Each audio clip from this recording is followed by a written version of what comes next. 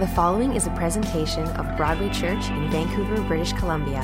For additional media, visit broadwaychurch.com. As your outline says, Tyre, along with its twin city Sidon, was long associated with idolatry and greed. So Tyre and Sidon were long associated with idolatry and greed. So what we're dealing with here is, this is Galilee, and this is all Israel. And this is today the modern day border with Lebanon and Syria. So this is modern day Lebanon, Syria over here. And up here, I should do it even farther. Anyway, up here, and it extends, it was Phoenicia, okay? And all of this was Syria, okay? But there's a strip of land, and on that strip of land was Tyre, and about 20 miles north of Tyre was Sidon, okay? Two twin cities. Josephus refers to Tyre as one of Israel's most bitterest enemies, okay? Tyre and Sidon was Jezebel's hometown. Her parents, her dad was the king of Tyre and Sidon. So up here, this area was hostile, always coming down and raiding Galilee. And so they were at war, had been at war for centuries, okay? Matthew calls this woman a Canaanite. So he's using the Old Testament geographical term that was even more loaded, okay? So Tyre and Sidon, Jesus heads from Jewish territory up into hostile Gentile territory that in the Old Testament was anti-Israel. This is the Hatfields and the McCoys. These people have been fighting for centuries. Very hostile. Again, Tyre and Sidon, that's idolatry, that's greed, that's Jezebel territory in the Jewish mind. And that's where Jesus goes. And apparently Jesus' fame was spread even into this region. We saw in verse 25 and 26 that, let me read it. In fact, as soon as she heard about him, a woman whose little daughter was possessed by an impure spirit came and fell at his feet. The woman was a Greek born in Syrian Phoenicia. She begged Jesus to drive the demon out of her daughter. It's called Syrian Phoenicia because it was Phoenicia, but it had been taken over by the Syrians. So some of them called it Syria Phoenicia, okay? And that's what Mark is alluding to here. All right, verse 20. So what the Jewish readers, when they're reading this, they'd be thinking, who is this woman? Like, how dare she? This Gentile woman from Tyre, no less, has a lot of nerve approaching a Jewish man from Galilee and asking for a favor. So you need to understand the first century mind reading this, particularly a Jewish mind who's reading it, is thinking, the nerve of this person. How dare she do this? Which builds the tension for what's about to happen next. Read verse 27 again. So the woman, verse 20, I'll pick it up verse 26. The woman was a Greek, born in Syrian Phoenicia. She begged Jesus to drive the demon out of her daughter. Jesus' response, look at this. First, let the children eat all they want, for it's not right to take the children's bread and toss it to the dogs. What? Can you imagine me saying that? Someone comes and they're not a member of Broadway and they say, Pastor Darren, would you come and pray for our child? First, let me minister to the people of Broadway. And then the dogs outside of Broadway I'll deal with. Seriously.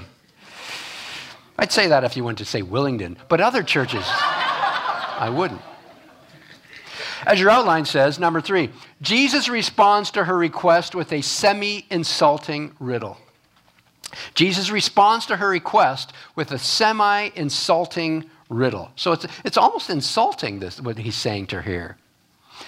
So to decode it, so to speak, 3a, children referred to Israel. Children referred to Israel. This was a common term used. I've given you some examples there on your outline, I believe. Exodus 4 and Deuteronomy 14 and 32, where Israel is referred to as God's children at times. So children referred to Israel clearly. B, dogs was a common and insulting term Jews had for Gentiles. Gentiles meaning non-Jews. If you're not a Jew, you're a Gentile. You're a pagan dog, okay, in their mind. That's what they were called, dogs. Now, to me, to be called a dog nowadays, I kind of like dogs. We've got 2 of them. I've had dogs all my life. But Jews didn't consider dogs as lovable pets, but as wild, feral animals, as scavengers. Now, some people try to soften Jesus' words here because they're thinking, what's going on? Some try to soften his words by claiming that Jesus uses a milder term for dogs than the common term in the original language. They claim he used a term for little puppies. Okay, so, so you put it in those terms, Jesus is actually saying, first let the children eat all they want, for it's not right to take the children's bread and toss it to the puppies. Okay, that's a little cute now. Okay, you're a little puppy. That's what some would say. Or some others would say that his tone was gentle. And we'll touch on that in a moment. Another thing that's happening here, letter C, Jesus is affirming the Israel first aspect of his ministry. And that can't be denied. Jesus did have an Israel first aspect to his ministry. Let's go back to Matthew chapter 10. I'm reading from Matthew chapter 10. You can turn left in from Mark if you'd like. Matthew 10, verse 5 and 6. Matthew records Jesus sending out the 12. He chooses the 12 apostles and he sends them out. These 12 Jesus sent out with the following instructions, as Matthew quotes. Jesus said, "Don't go among the Gentiles or enter any town of the Samaritans. Go rather to the lost sheep of Israel. As you go, proclaim the message." And we won't get into that. So Jesus there gave them, he said, I'm sending you now, the 12. When I'm sending you out on your journey, I'm not sending you to Gentile territory. Now, Jesus could go if he wants to, but he's saying to them when he sent them out, don't go into Gentile territory, don't go into Samaria, this area, which was the sort of half Gentile, half Jews in the mind of the Jewish people. These were sort of half-breeds in the Jewish mind back in the first century. Jesus said, don't go into that region.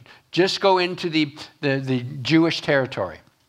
Okay? The Messiah came to the Jews first and then to the Gentiles, is what Jesus was affirming here.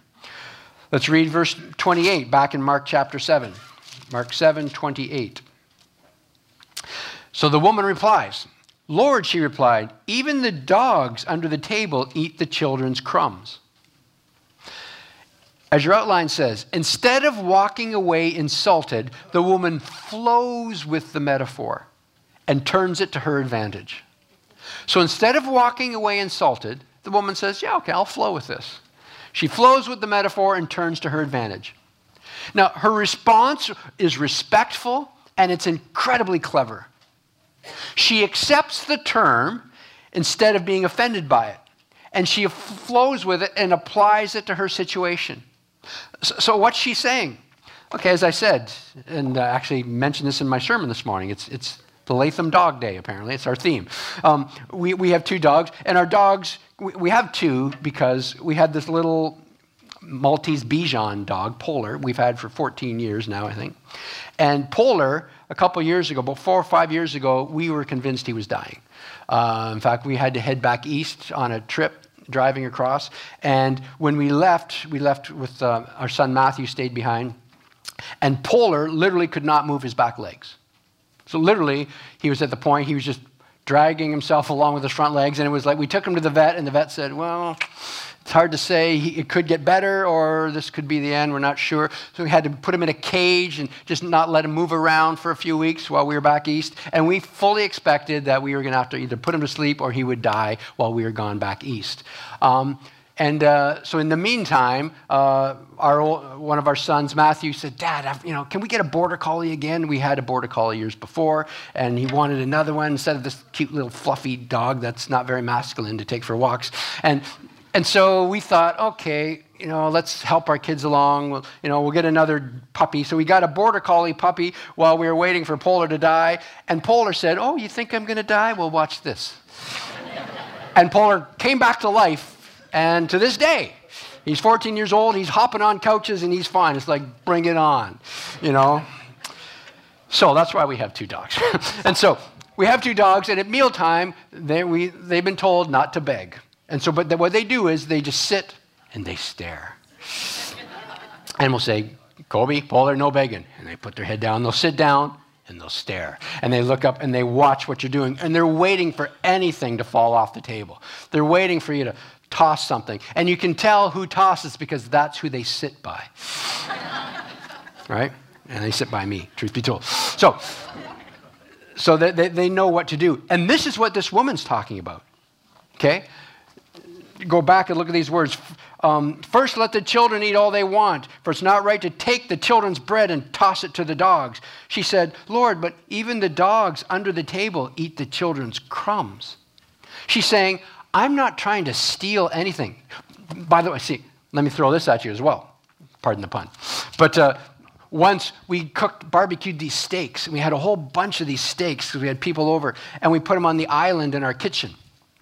On these steaks, and somebody was at the door or whatever, came to the door or was leaving, and so we all went to the front hall and we said goodbye to this person. I come back and like the steaks are gone, like 3 of them at least, and our border collie's going.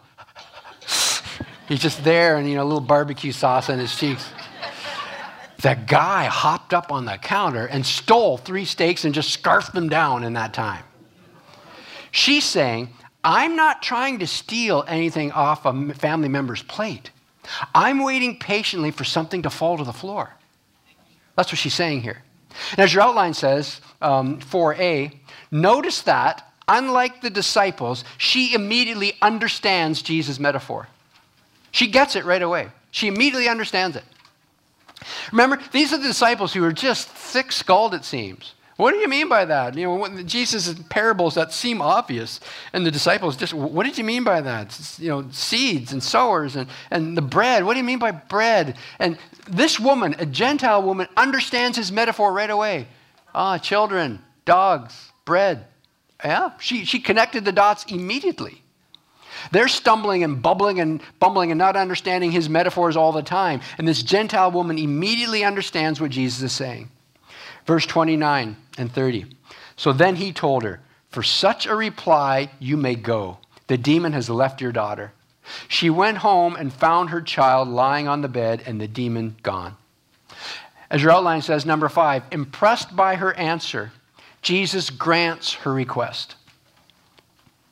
Impressed by her answer, Jesus grants her request. And 5a, this is the only healing from a distance in Mark's gospel. This is the only healing from a distance in Mark's gospel, meaning it's the only time Jesus healed someone without being physically present at the healing. He said, you go home. When you get there, you'll find that she's healed. That's the only time it happens in Mark's gospel. Okay, so what's going on here when you get right down to it? What's happening? Jesus looks rude here. What's going on? A couple things. Number 1, in that box, Jesus is either taken off guard by her response and grants her request. That's one option. Jesus is taken off guard by her response. Whoa, I didn't see that coming. That's good.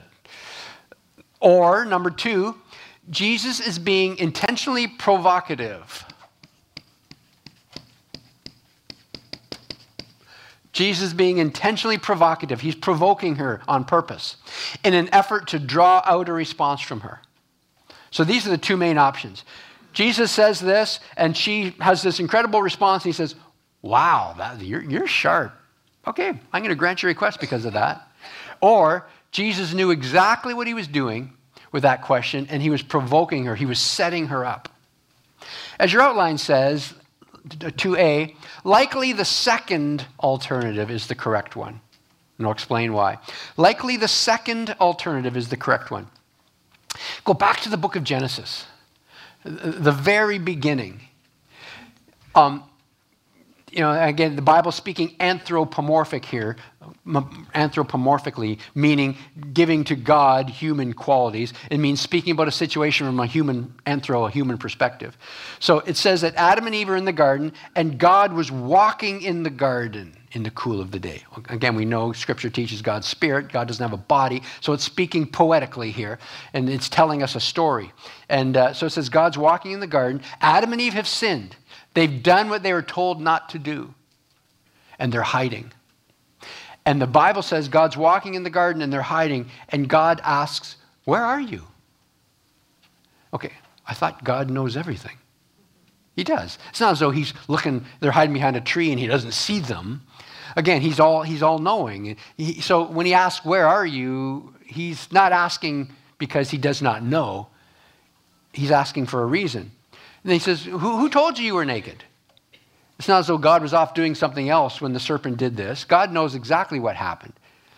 Did you eat from the tree that I told you not to eat from? He knows the answer. It would be like me coming back and seeing our dog, our border collie there with steaks missing and barbecue sauce all over his face, and me saying, Kobe, did you eat those steaks? In fact, that's exactly what I did. I'm not sure what I was waiting for him to say. They are the smartest dogs in the world, but he didn't say, oh. You know.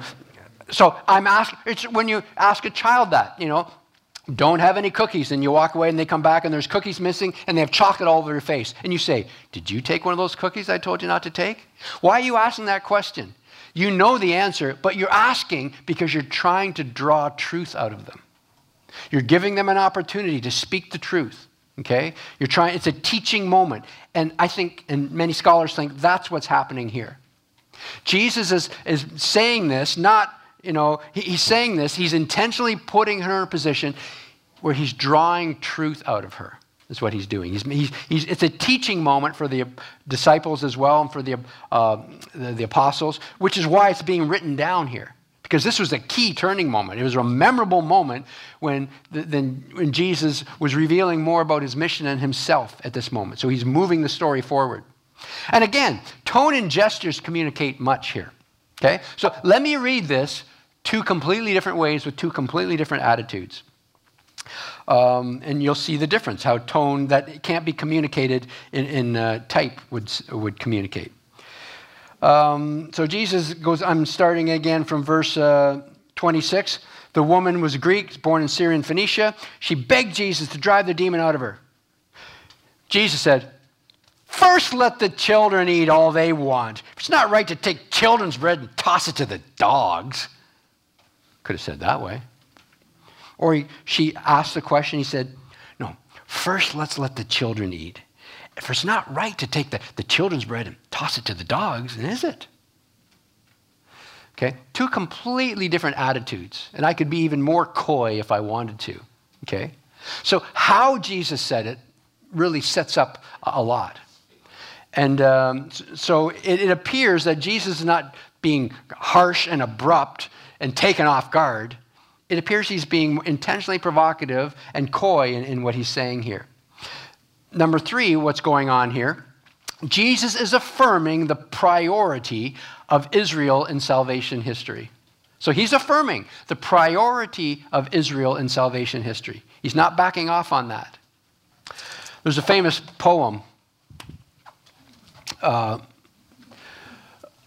that was written by, I think it was written by a Jewish gentleman years ago. It said, how odd of God to choose the Jews. It's a famous little poem. How odd of God to choose the Jews. And someone not too long ago wrote a follow-up to that. Now keep in mind the word goyim is the Jewish word for Gentiles. Okay, that's what they call us, goyim. So a Jewish man wrote this a few years ago. Not odd of God, goyim annoyim. So Jesus is affirming the Israel first policy. Now, we need to remind ourselves of God's role for Israel. Turn right with me to Romans chapter 3. Romans chapter 3, verses 1 and 2. This is the Apostle Paul saying this. He says, what advantage then is there in being a Jew? Because he's just taught about how, you know, we're all guilty and we're all sinful. So he says, so what's the point of being a Jew then? Or what value is there in circumcision? You know, why do we go through all this painful experience as men if we're not saved according to those outward things? Paul answers his own question, much in every way. First of all, the Jews have been entrusted with the very words of God. So that's the first plan. God's role for Israel, A, was be a keeper of God's word. Israel was entrusted with the role of being a keeper of God's word. We have our Old Testament, we have our New Testament as well, because of the Jewish people worked hard with scribes. You know, we talk about scribes and Pharisees. Well, scribes were meticulous in copying Scripture and preserving and honoring Scripture. I don't have the time to go into it, but scribes were incredibly meticulous, and that's why we know we can trust God's Word and the quality of God's Word that we have now. That's why we have found Dead Sea Scrolls from thousands of years ago and compared them with the copies of Scripture that they got hundreds and hundreds of years later, and they were essentially identical. So this old saw that people say about, oh, Scripture's been translated so many times, blah, blah, blah, so we don't even know what the original said. Not at all. If anyone says that to you, that's a sign they have no idea what they're talking about. Because the truth is that we do know. This has been copied. Yes, it's been copied many times. And the more it's copied, the better it is. Because we can compare copies. And we can compare and realize, oh, yes, they're all saying the same except for that one and that one. So those are the outliers. And trust me on this. In fact, we taught on this and we displayed this in this class a while ago, and we did the doctrine of Revelation, not the book of Revelation, the doctrine of Revelation, where we taught and explained how we got our Bible. You can watch that online and get the notes as well, where we explained this whole process of what the scribes did and how we got Scripture and why it's reliable and dependable. And we can thank the Jewish people for that, because they were keepers of God's Word. Romans 9, Paul talks a bit more here. Romans 9, 4 and 5, similar theme. He says, the people of Israel, theirs is the adoption to sonship. Theirs the divine glory, the covenant, the receiving of the law, the temple worship, and the promises. Theirs are the patriarchs, and from them is traced the human ancestry of the Messiah, who is God over all, forever praised. Amen. There's the divinity of Jesus, by the way. But so they are the mediator for the Messiah. The mediator for the Messiah. And by mediator, I'm talking about the agency that brings about something. They mediate, they bring about things. They have a connecting role. Mediator comes between, well, this is what the Jewish people did. They were the mediator for the Messiah. They were the agency that brought about the Messiah into our world today. The Messiah was brought about in the context of Israel, in the context of Judaism, in the context of the patriarchs and the sacrificial system. Jesus, the Messiah, made sense in this whole context of Israel. So they had a crucial role. This is why the Messiah came to Israel first. They were the keepers of God's word. They were the one who were expecting the Messiah. They were the ones who had the family line to bring about the Messiah.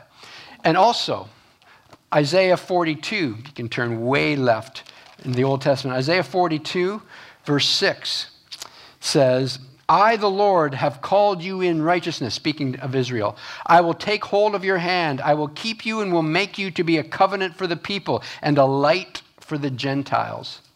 Isaiah 49, 6 says, similar theme. He says, it is too small a thing for you to be my servant, to restore the tribes of Jacob and bring back those of Israel I have kept. I will also make you a light for the Gentiles, that my salvation may reach to the ends of the earth. He said, so I'm not just going to have you speaking to the Jews. That's too small thinking. I'm also going to make you a light to the Gentiles. So letter C, role for Israel was to be a light for the Gentiles. A light for the Gentiles. So they are to be keepers of God's word, mediators for the Messiah, and a light for the Gentiles. So Jesus had this policy of to the Jews first, then the Gentiles. Now, to honor this principle, the Apostle Paul, what he would do in his missionary journeys, he would go to the local synagogue. He'd go into a city, go into Corinth, first place he'd go, the local synagogue. And he would to preach to them that the Messiah had come, to rouse their faith, to call them to fulfill their mandate to be lights to the world. And then, if that local synagogue, if those people refused, he would then dust off his feet and he would pay full attention to the Gentiles. Okay? They got first shot. Okay? Now, he still would preach to the Gentiles after that as well. So what would happen if a local synagogue accepted? That seemed to happen in Troas. When you read it, the implication is it seemed to happen. Who knows? But so he would then, if that had happened, that would be the landing, the home base, and then he would show them there to be a light to the Gentiles, and they would reach out to the Gentiles as well. I'm sure that's what he would do. That was his ministry to the Gentiles. But to honor to the Jew first principle, he would first go to the synagogue, give them first opportunity, first right of refusal, if you can think in those terms. So, number 5. This woman demonstrates the attributes. What's going on here? This woman demonstrates the attributes that God is looking for in people. First of all, letter A, persistent faith. She demonstrates persistent faith. A faith that's going to survive the presence of obstacles. So her faith didn't wilt. The first time she got a refusal. Can you come? And she didn't get a, yes, I'm coming right away. She didn't get that. So did she just wilt and get all resentful? No. She pushed back and she pushed through, okay? She didn't require Jesus to follow her home, right? She took his word at face value. Think about that. He said, no, go, your daughter's healed. She didn't say, oh, what? No, you got to come. You come and do it and do some hocus pocus thing and lay hands on her or something. I've heard that's what you do. No, she didn't. She trusted him, okay? B, another thing that God's looking for that she displayed was humility. Humility. She acknowledges her undeserving position. So in great humility, she didn't say, how dare you say that to me? She didn't say that. She recognized and accepted Israel's priority. She didn't push back. How dare you say, what's so great about the Jewish people? She didn't do any of that. She accepted Israel's priority and she acknowledged she's undeserving and she pleads for mercy. Great humility here. That's modeled for us. It was D.L. Moody who said, Jesus sent no one away empty-handed except those who were full of themselves. And that wasn't her. She had persistent faith. She had humility. Letter C, she demonstrated spiritual discernment. Spiritual discernment. She is the first to recognize that salvation is open to everyone who has faith. You see that? She's the first one to recognize that salvation is open to everyone who has faith. She's the first to recognize that Jew first does not mean no Gentiles. There's a difference between Jews first and no Gentiles. It's not the same thing. And she recognizes this. So, when we sum all this up, Jesus is bested by the least likely person for a first century reader. Not by a rabbi, not by a Pharisee, not by a politician, but by a Gentile and a Gentile woman on top of all that. And Jesus leads her into that and allows this to happen. He's making a point here on so many levels. Now remember the wider context that had just happened. The Pharisees had just rebuked Jesus for eating with unclean hands. Pharisees saw even Jesus' disciples as being unworthy to sit at their table. Jesus is showing that there are plenty of people waiting around the table to receive what the Pharisees are so willing to toss aside. And Jesus is not only pronouncing all foods clean, but all nations clean as well. A lot happening here. As Mark's, again, remember, the gospel writers could position things as they want. Didn't necessarily have to be chronological, but he's placing this right after that for a reason. He's making a statement here. And then, verses 31 to 37, there's a change of scenery, but they're still in Gentile territory. 7:31. Then Jesus left the vicinity of Tyre and Sidon and went through Sidon. So he goes north first. And then down to the Sea of Galilee, and then into the region of the Galilee, and then into the region of the Decapolis, which is sort of this region here, more of this region.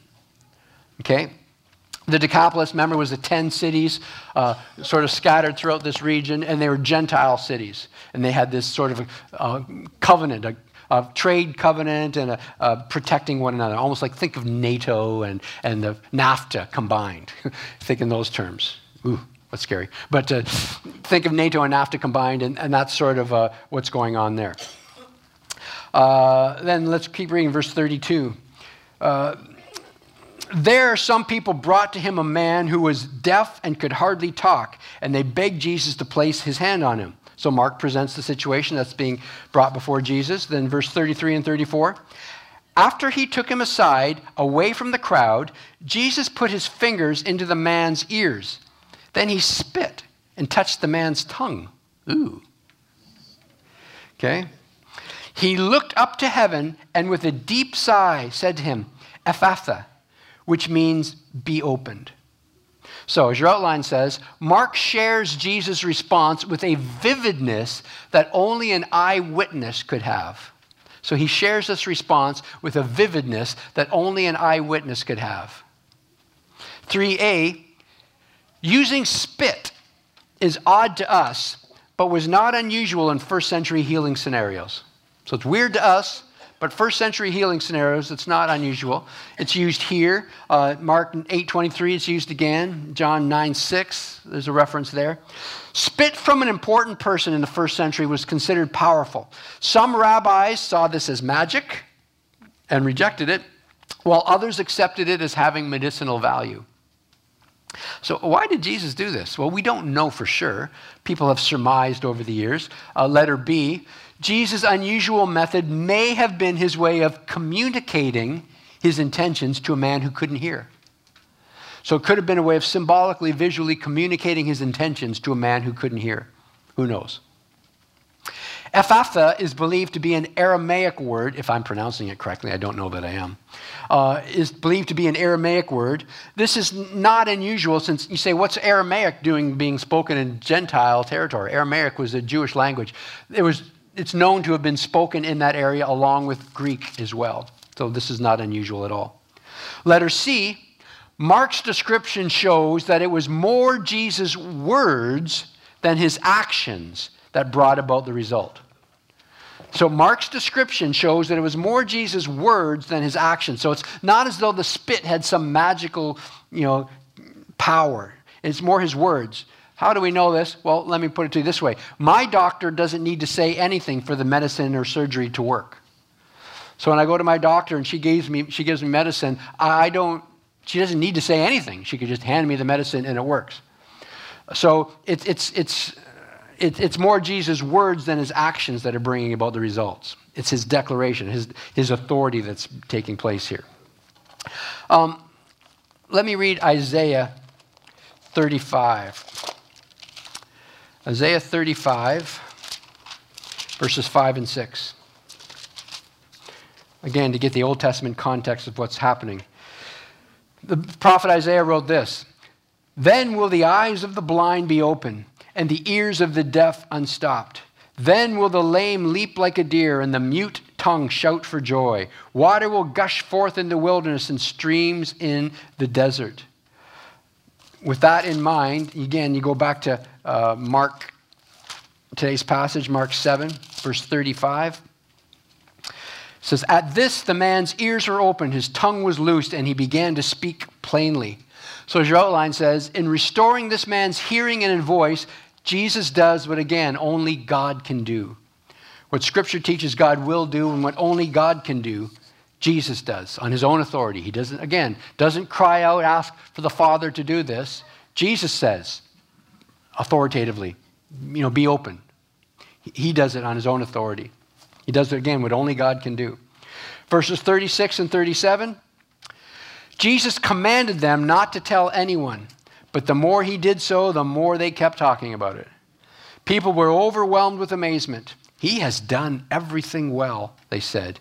"He even makes the deaf hear and the mute speak." So again, as your outline says, clearly Jesus' popularity is growing. His popularity is growing. Now, we are fast approaching the tipping point in Jesus' ministry. Remember, we said Act 1, the theme for Act 1 is, who is this man? In Act 2, because the answer to Act 1 we're going to see in a couple of weeks, where Peter finally says, "You are the Christ, you're the Messiah." That answers the question, who is this man? He's the Messiah. That's what the first 7-8 chapters of Mark bring us to. Who is this man? Who is this man? All these authoritative declarations and miraculous things. Who are you? Who are you? Finally, Peter gets it. You're the Messiah. And Jesus says, "You're right. Flesh and blood hasn't revealed that to you. But the Spirit of God has revealed that to you." And then Act 2, as they're then traveling from Galilee down to Jerusalem for Jesus' last week of his life, on this journey back, Mark takes us to Act 2, which is not Goyim, but Act 2, which is, so who is the Messiah? The Messiah isn't who you think he is. I'm the Messiah. That's who I am. Oh, so you're going to come and crush those dirty Romans? No, actually, the Messiah is going to suffer and die and rise again. What? That's what Act 2 is all about. Jesus unpacks who the Messiah is. And then Act 3 is Jesus' last week in Jerusalem, and all the tragedy and passion that happens there is Act 3 of Mark's drama. So we're just at the end, coming up to the end of Act 1, and we're about to go into the tipping point of Act 2. Any questions about what we've learned today? So if I understand the question, John, to rephrase it, you're saying, how can we always discern what's really happening in situations? There's lots of different options of what could have been happening here. How do we know what the right one is? That's kind of the task of what's called hermeneutics. Hermeneutics, which is the science of discerning and interpreting Scripture in the proper way. There's something called exegesis, not Jesus, but Jesus, exegesis, and then eisegesis. Is that an I or an E?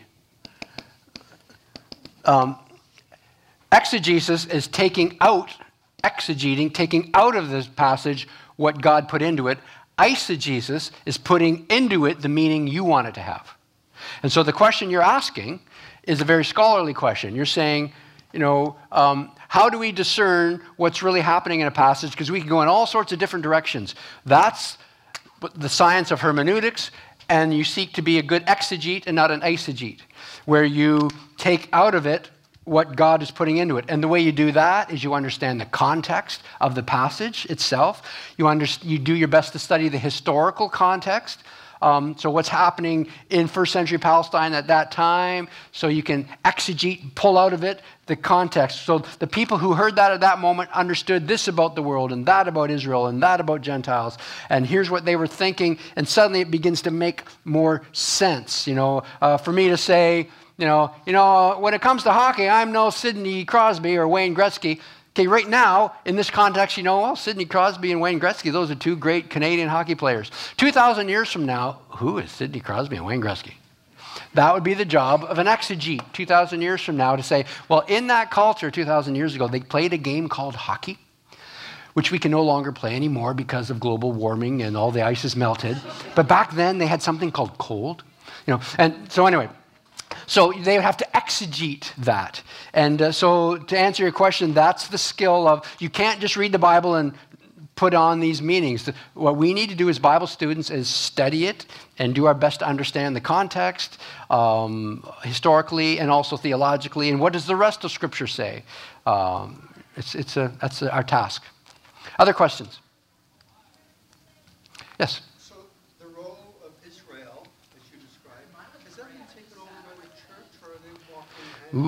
The role of Israel has been taken out over by the church, or are we walking hand in hand? Well, we really don't have time to answer that question. Therein is a debate. I don't see the church as the new Israel. I'm thinking on my toes here right now because this is such a nuanced response. The Apostle Paul clearly did not see that God was done with Israel. Because in the book of Romans, he says, there's still a role for Israel. But having said that, God has one people now. It's not as though he has Israel and he has the church. No, each has a unique role at one level, but now we are one. We're all under one banner now. And so there's one God, one church, one body. The Bible doesn't say there's two bodies. There's Israel and there's the church. No, there's one body, one baptism, one spirit.